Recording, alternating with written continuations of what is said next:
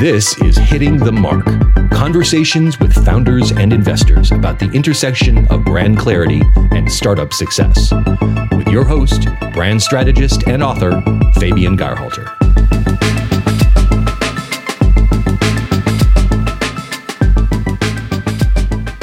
For us, our brand reflects exactly who we are. And that's really interesting because it feels a little bit vulnerable sometimes as we look at it and we're like, oh my gosh, this is us. But we're taking us and putting it out in the world and it's returning. And it's pretty cool to watch that happen. And I guess I would encourage people to be present with their brand and to allow themselves to sit with their brand and let it reflect them. Because I think our world has a lot of very polished things, and I think people are inundated with it. This was Erica Voigt, who in November of 2017, while pregnant with her first child, started a natural deodorant line, which is vodka and whiskey based, together with her husband, Jason. The company is named Pitt Liquor, and I fell in love with the quirkiness of the founders and their soon-to-be brand.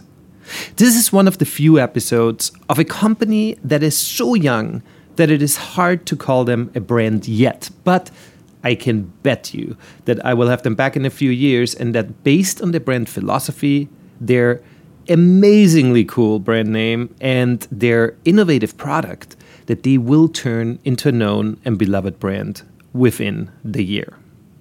And before we dive into the show, a quick thank you to my new Creative Brand Mentorship Circle members, Pier Paolo Valletto from Turin, Italy, Donald Walker from Vancouver, I believe, and Carol Summers, who I do not know where she is from. Join them and support this show by going to patreon.com/hittingthemark, and we get to hang out on a monthly call. Here is my conversation with Erica and Jason. You guys are one of the few guests who I actually met in person prior to having them on the show. You were showcasing your unique product at a summit in San Francisco, and I loved the name. And on the spot, I actually invited you to be on Hitting the Mark. So welcome. Thank you. Thank you very much. Yeah, it was very fun meeting you. Thank you. Yeah, likewise. You actually also gave me a sample of your natural deodorant, and since then I actually reordered it and am having my daily morning shot of whiskey, and I'm loving it. Good. How did you realize that you wanted to spend your life selling deodorant? I mean, how did this all come about? When we actually decided this, our families both laughed at us because it was so not in our wheelhouse. Or not a natural fit for, I guess, the kind of people we are, because we're kind of, I don't know, whatever. Anyway. Well, tell us. Do you want to tell? Yeah. So Erica was pregnant with our daughter, and she was using a regular traditional deodorant and would get cysts in her armpits, and she would end up always unhappy with it, but natural deodorants didn't work. And they give me rashes. Like, I have really sensitive armpits, which is an annoying but true. I have very strange armpits. You have the perfect armpits for this company, right? You are the perfect tester. I sure do. I sure am. So while that was going on, I asked her to stop using traditional deodorants, and for the baby. And she asked or challenged me to come up with something that worked, that was natural. And so I read medical textbooks on deodorant and underarms, like any normal human being would do. Exactly. and came up with a formulation that works. I ended up spraying hand sanitizer in my armpits one day because I was just at the end of my rope, and he kept pushing me, and I was in the bathroom, and hand sanitizer was physically in reach. So I grabbed it and threw it on my pits, and I was like, "There, you happy?" And he goes, "Well, no, because that alcohol," he's a materials engineer. So he goes, "Well, no, that alcohol is made from a petroleum base, and it's not actually good for your body." And I was like, "I'm out. I don't care. You go ahead and read your books and find me something that's good." And then he did. That's how it started. So you had to invent it. When did the liquor become part of that, or have you already been so frustrated that there was always liquor next to you? There was always liquor next to us, but I was pregnant, so I was not imbibing, and I asked Jason not to. That's why Jason did the research under parenthesis, right? Exactly. It's like, I just can't handle being away from it. But no, it was like he realized at the end of the day with the hand sanitizer, my armpits didn't stink. And he was like, well, if that works, then we need to look at other alcohol options. And it was seriously about the time that he said, what about whiskey? That I just lost it. And I was like, I can't anymore with you. But then he stuck with it, and he spent about a year literally reading every available medical textbook about it and doing all this research. And he was ordering weird herbs from all over the world and teas and like all this stuff. And then he created this product and he used it on himself every day. And he would ask me to smell one armpit and then the other, and which one smells better. And I was pregnant, so my nose works really well. And yeah, by the end we had something really effective. And then we mentioned it to like friends just casually, because people talk about, products that are not to their liking or whatever. And we were like, yeah, we came up with our own deodorant. And they would say, no, let us try it. So we did. And then they would tell their friends, and then they would tell their friends. And we started giving away so much, it got expensive. And we thought, well, either our friends are just really nice or it's a really good idea. So we started a Facebook group and started giving it away and asking people for feedback, and they would respond that they liked it and, change this one thing or this one thing happened. And so we made changes based on feedback and then launched a Kickstarter, figuring it's a low risk way to figure out if there's a market for a product. I have no marketing experience, but neither does Jason. And I had a new baby at the time. So my brain was like halfway gone anyway. And I thought, if we can do this, then it's a good sign. And we ended up getting more than almost twice of what we were looking for in funding, which we had absurd goals. So we at first thought, oh, we failed. And then we were like, oh no, we got more money than we were looking for, which means and we don't know what we're doing. So that means there's a market, and we just need to start working on this beast. And we started a company. And you had the product pretty much finished at the time that you did the Kickstarter, right? Because you tested so much with friends. Yeah.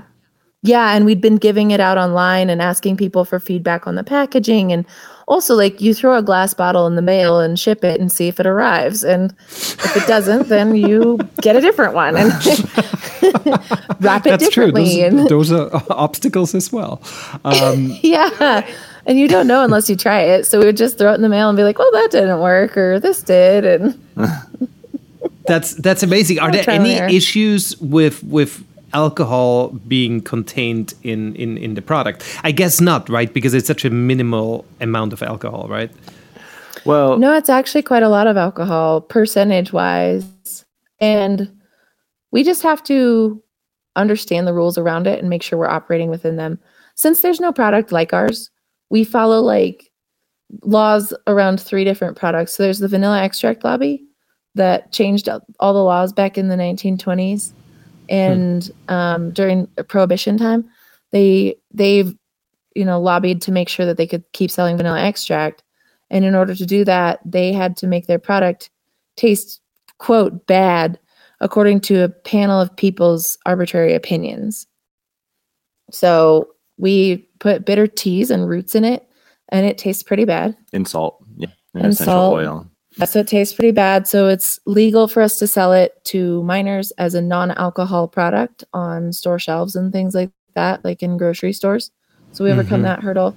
And then we comply with shipping regulations in terms of zoning and all that kind of stuff. And it helps a lot that first step is crossed. We're a denatured alcohol product. So it's not considered whiskey anymore. And then what's the other one? There's another rule we follow. Well, there was shipping, which you already kind of mentioned, but shipping alcohol can be a little bit complicated, and it's extremely expensive to ship it outside of the United States, which has mostly to do with tax, because all of the other countries are worried that you're somehow going to not pay the alcohol taxes and yet drink the alcohol anyway.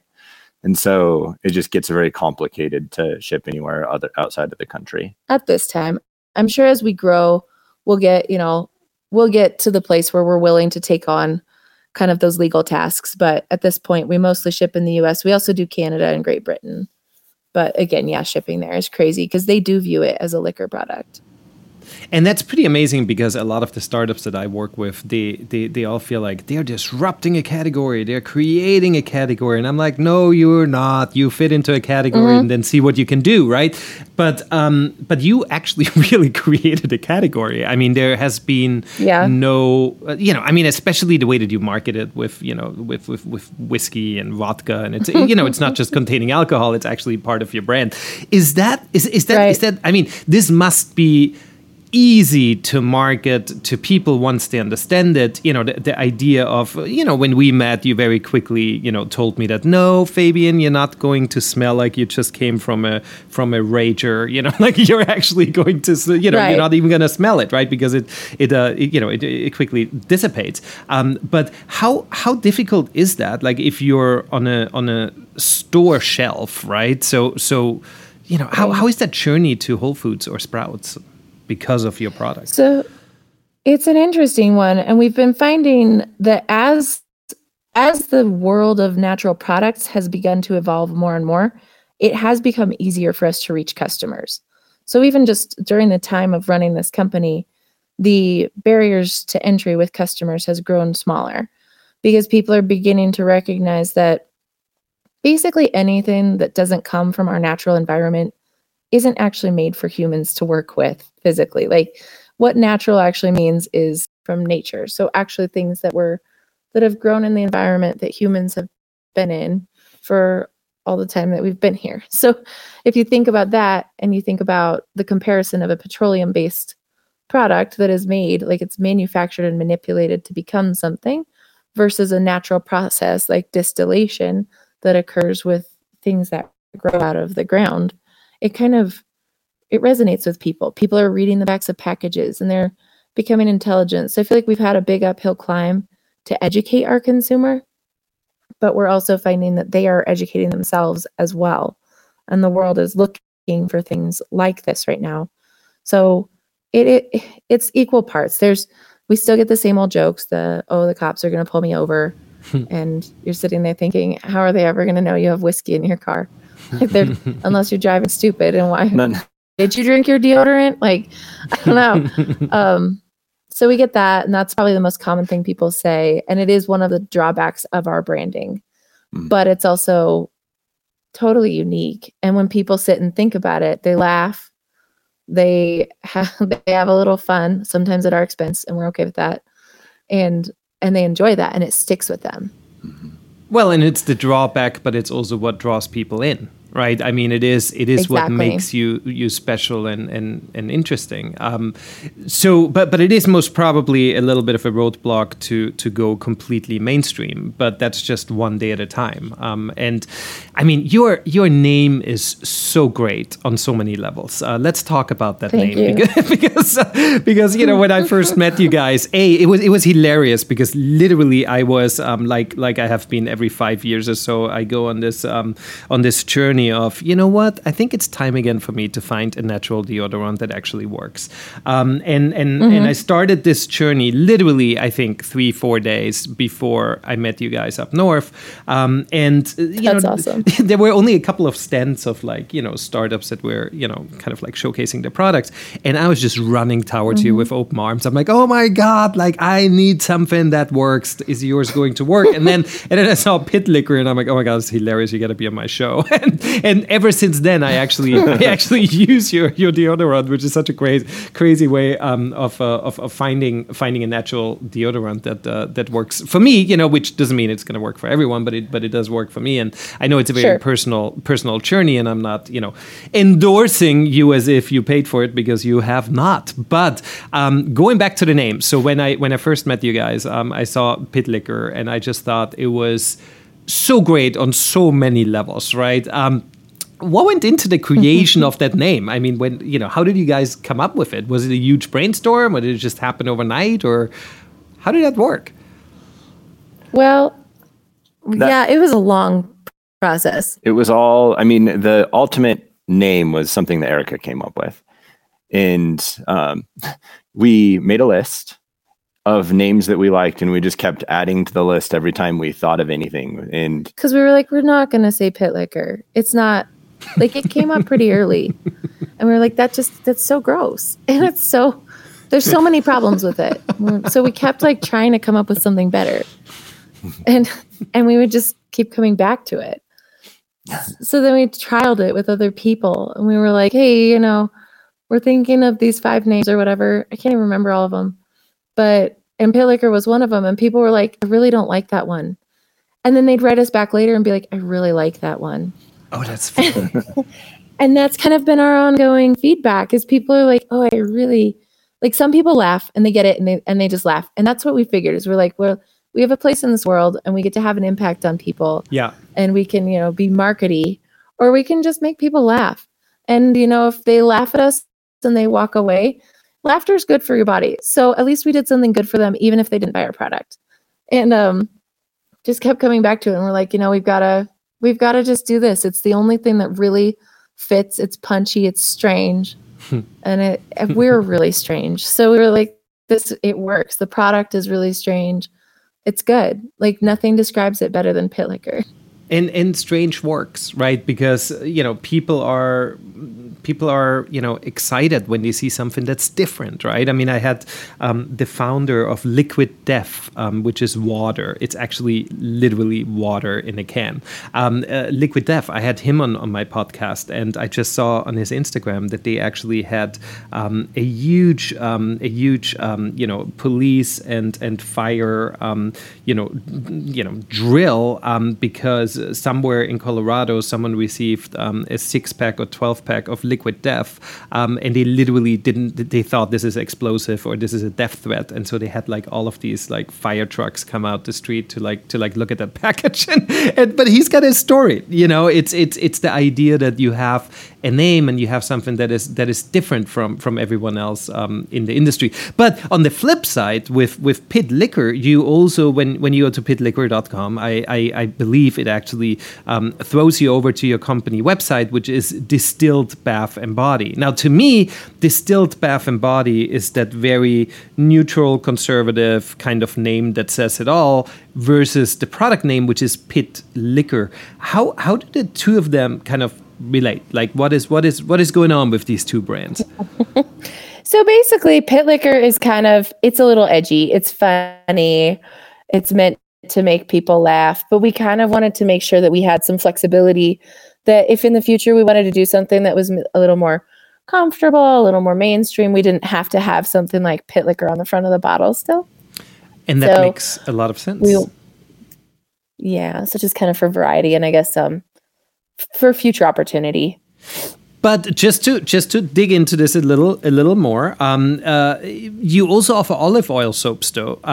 So is that expansion away from the liquor focus? Is that a little dangerous? Because you've got Distilled Bath and Body, and then everything is kind of about that alcohol content. Yeah, see, we thought about that a lot, and the soap is actually made by a local artisan. It's not made by us, and it's the only thing we do that's not made by us. But we kind of thought about it and thought the whole point of our product and our brand is that we will not, like, I guess one of the main lines that we have is we will not deviate from using organic food grade ingredients. And that's like a very solid line for us in the sand. So we believe that what goes on your body should be able to go in it. I don't know. Jason and I, like, we've listened to several of your episodes and have also looked at the branding for some really smart brands out there. And I've got to say, like, we're not branding genius. We didn't come into this with a ton of branding experience. And if I was to name our company again, I honestly might name it something different. I don't know. I don't know if that's okay to say. No, that's of course. Very honest. Like, no, of I might course. name it something different because I've wondered, like, we really like having alcohol in our deodorant, and it makes it different. It makes it funny. But I've wondered if, like, to really get down to the essence, to distill it to be funny, if we could focus more on, like, the food grade nature of our product is really what sets us apart in our market. And everything we do is something that, like, every ingredient is food grade, and we think hard about the sourcing, and we're really committed to being organic. So I don't know. we've even thought like most people don't recognize the company name, and we may change it at some point just because that may fit better. I don't know. Yeah, looking into the Mirror Ball. You have a seed round coming up. I think we chatted about Yes. in the beginning a little bit offline. And you're still a very, very young company. And I saw you guys and I saw Pit Liquor and I thought this was the most fun thing ever. Now you surprised. I'm like, I gotta have these people on the show. I think it is fantastic that you're still in this interim stage where you could easily change Distilled Bath and Body. You could change the name to something that is more that has more longevity for the company. And Pit Liquor is one of your key products, and it's really fun and it really works for that product. But you can have all kinds of other products. So there's still a lot of brand thoughts that can happen over the years, which is great. And hopefully you will get your seed round quickly and you can make that happen. But on the flip side, I think it is so extremely important that founders have their own voice. And I think with all these names and with your tagline, quench your stench, which is also so hilarious. It really comes out that this is personal. And, the copy overall is very fun and engaging. There was an Insta post about your history, which of course I was drawn to in preparation for the podcast. And you wrote in it, so we started researching the steps we'd need to take to turn this into something more than a couple of people mixing pit drinks at home. And I just think mixing pit drinks is just, is this all spur of the moment? Or does it involve like team brainstorms when you come up with pieces like that? Is it really just you guys just writing? It's just us writing. That's awesome. So I have my previous life, I was an editor and a writer, so I've kind of got this quirky side to myself where I like to, word riff. And we have 2 employees as well, and they're kind of like that too, especially the girl who runs our social, because I'm not a gifted photographer, not by any stretch. So that's interesting, because that would have been my, given the small nature of your company right now, or brand, as I would like to call it, because I really think it is turning into a brand at this point. I was looking over your company profile and who's working there, and I did see someone being in charge of social media, and I was wondering, well, how does this work if there's this copy that if it's only Erica writing, how is it possible that but you just really try to find these kind of like verbal soulmates, I guess, to make this happen. Because, you don't have standards yet, right? You don't have a big brand book or any standards. No. It's just like, look, this is who we are. This is how we feel. Do you feel like it? Well, let's do this, right? Yeah, we do that. And we have, I have some experience with creating linguistic standards because of my experience in editing. That's probably one of my strongest areas in terms of creating continuity is verbal. Because perfect. Of my past. So we do sit down and talk about, like, we're going to talk about things with this language and we're not going to talk about it with this language. Oh, great. And this is funny, but every time we hire someone, which we've hired more than 2 people, we've just had people leave and come and go. And it's been great. But yeah, 2 people's right where we're at right now. When we hire, we ask people, hey, do you like puns? And we like to ask a lot of questions that throw people off.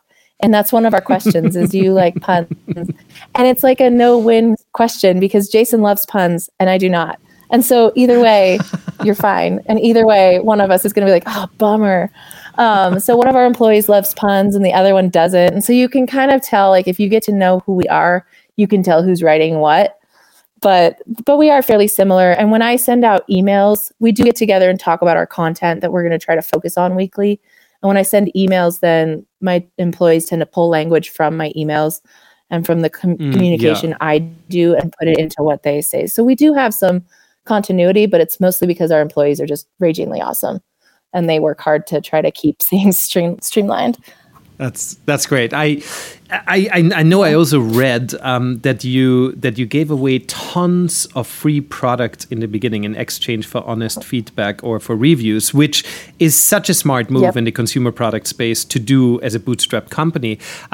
Did you ever go against your early customer, insights or comments, and did it totally gutsy move, like solely based on your instinct, where you thought, okay, well, they say A, but we're going to give you B?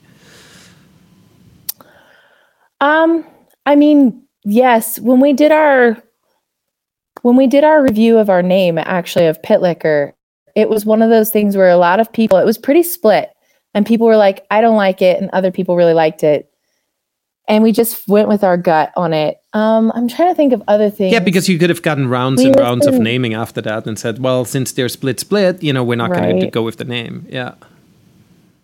Right. And we were just like, I was like, no, it rings. One of the things that led us to our name kind of interestingly was we like to listen to people who are a lot smarter than us. So we listen to like things that Sarah Blakely has to say, Sarah Blakely of Spanx. Yep. And one of the things she said is she has that K sound in her name because people respond to it and they find it's like a little edgy and it's funny, and people tend to really like names that have a K sound.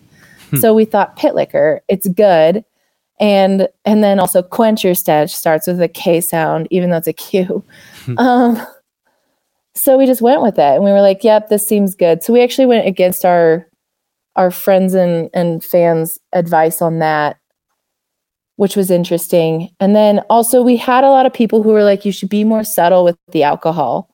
And we didn't. We were just like, no, it's part of what makes us who we are. And we had a lot of people who said we shouldn't package in glass because it's going to break, but we have very strong feelings about plastic. Yeah. And we figured out how to ship glass and it does just fine. Yeah. So honestly, the breakage rates on the glass aren't any different than they would be with plastic, though people really worry about it. Interesting. So I guess, yeah, we've gone against a fair bit of the feedback, but generally only when people, like when it comes up against something that we feel like we know better. We tried out, what was it? Absinthe. When we first did deodorant, it was one of the things because it smelled so cool. And we had one of our testers, only one, but one person who had, she couldn't determine if it was the deodorant or what, but gave her a pretty good adverse reaction. And we were like, you know what? If there's any risk of it causing this, we're just not going to do it. Mm-hmm. So we did not do absinthe. And so there have been a lot of things that we have really changed based on people's feedback. But yeah, a couple of things that we thought, we know this and we're going to stick with our gut. But, that's something that I learn from all of my guests is that the ones that don't look at data or feedback, they lose. And the ones that solely focus on data and feedback, they lose as well, right? It's like you have to you have to pick and choose. And data can be wrong too, because data is just input by people, right? I mean, it's like whoever created the algorithm. Exactly. So no, you can read data so many ways. And you've got to know what your brand is. And know what you're trying to do in order to go forward.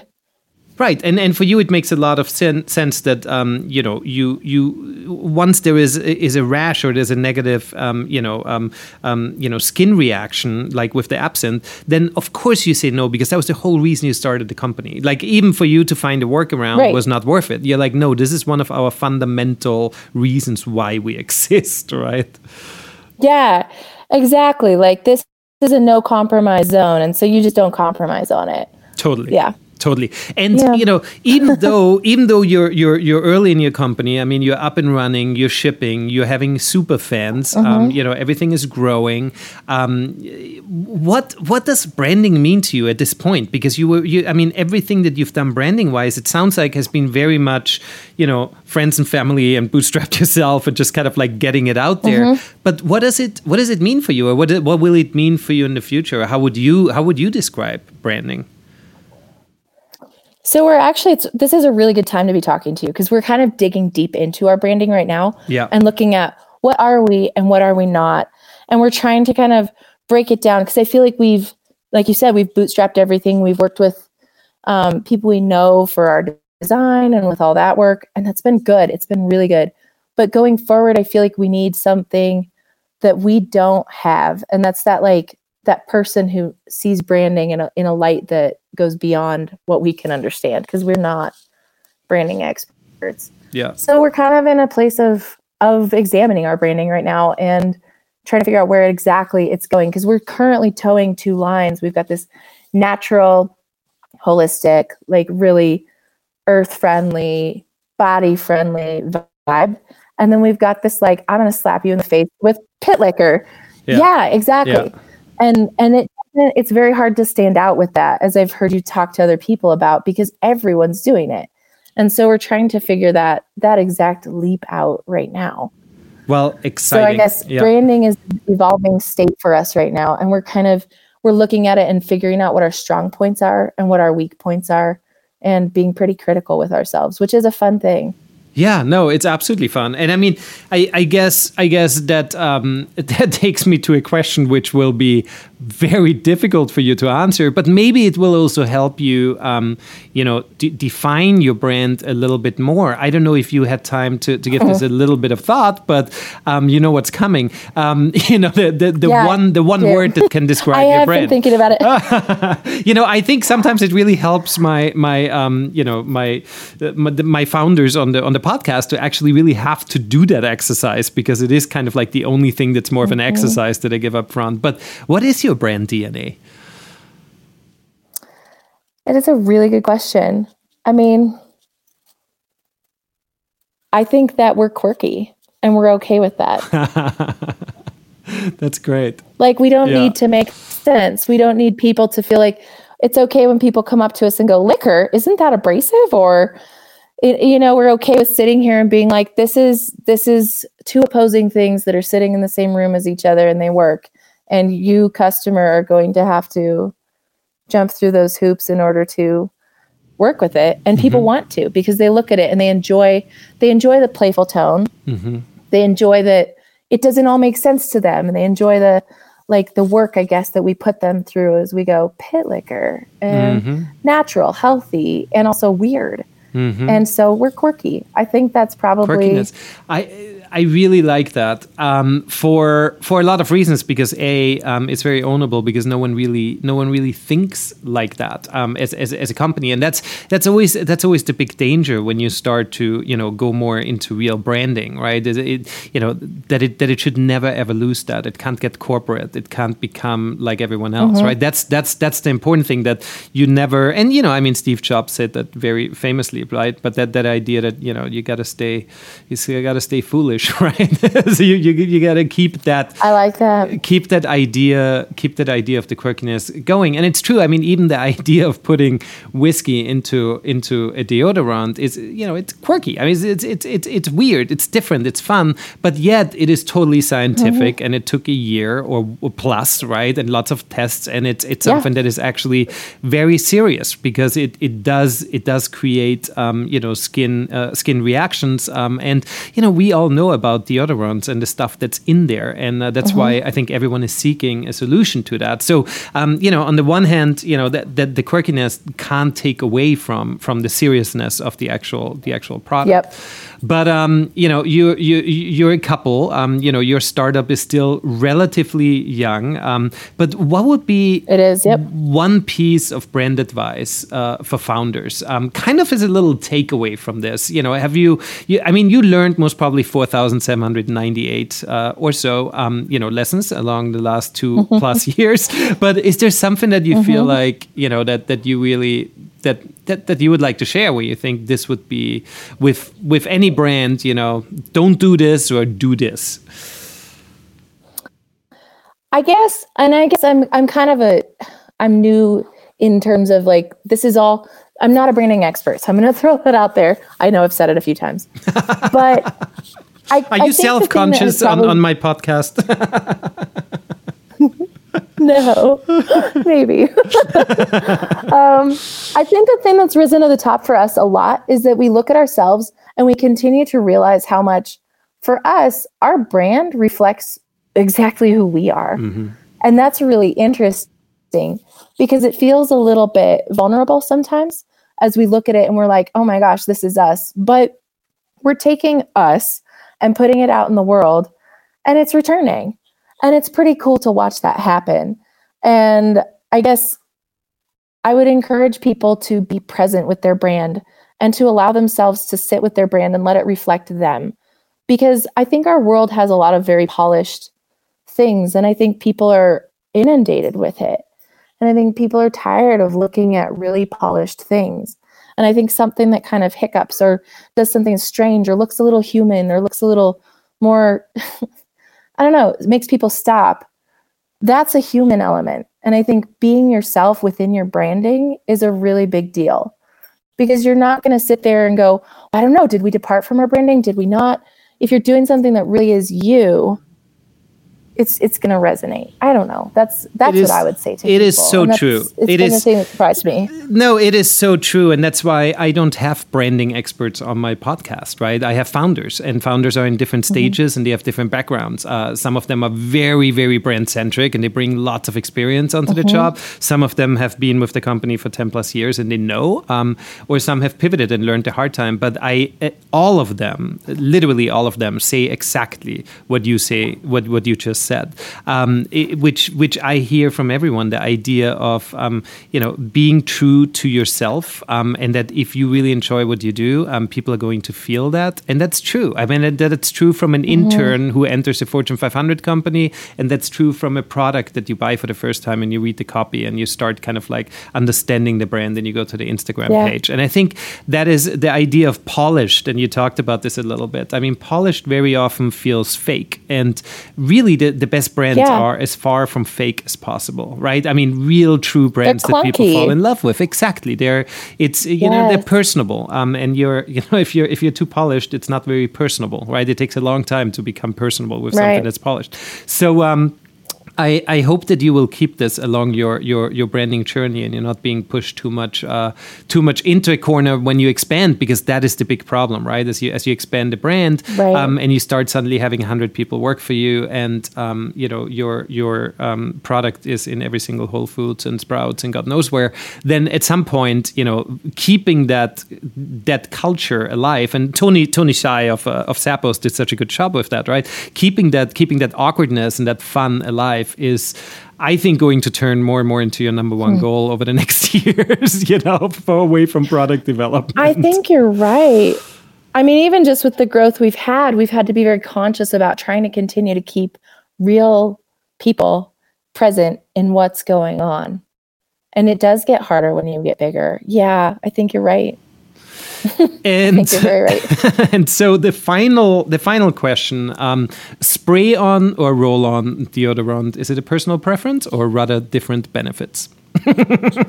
Well, how gross are you willing to be on your podcast? All right, I'm going to. You know what? Let's go for it. Let's go for it. This is going to be rated differently. This one episode. Excellent, because we're going to talk about armpits, and armpits make people really uncomfortable. It's funny, but they really do. I feel like I'm starting to sweat currently. No. Okay, good. Yay. Okay. So this is personal about me. If you want to talk about real, we'll get real.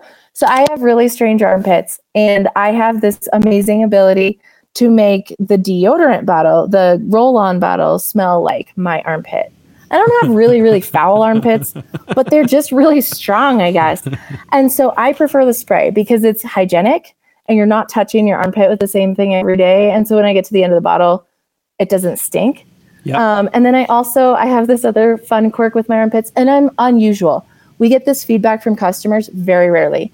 And we tested it on a bunch of people, and we couldn't even find people who could replicate what happens to me. So they didn't make the deodorant bottle stink. And then I also put lint into the bottle. And I don't know how I do it because I shower and then I put on my deodorant. But by the end of the bottle, I've got this ball of lint in there. And it looks really gross. So I know this is super gross. But so I really prefer the spray. But we have people who really prefer like a roll-on application because they're much more used to that feeling of putting their deodorant on physically with an application. So I'd say it's up to you. So it's more. If you have long. Yeah, it's more about the stimulation, it's personal right? Preference. Yeah. Yes.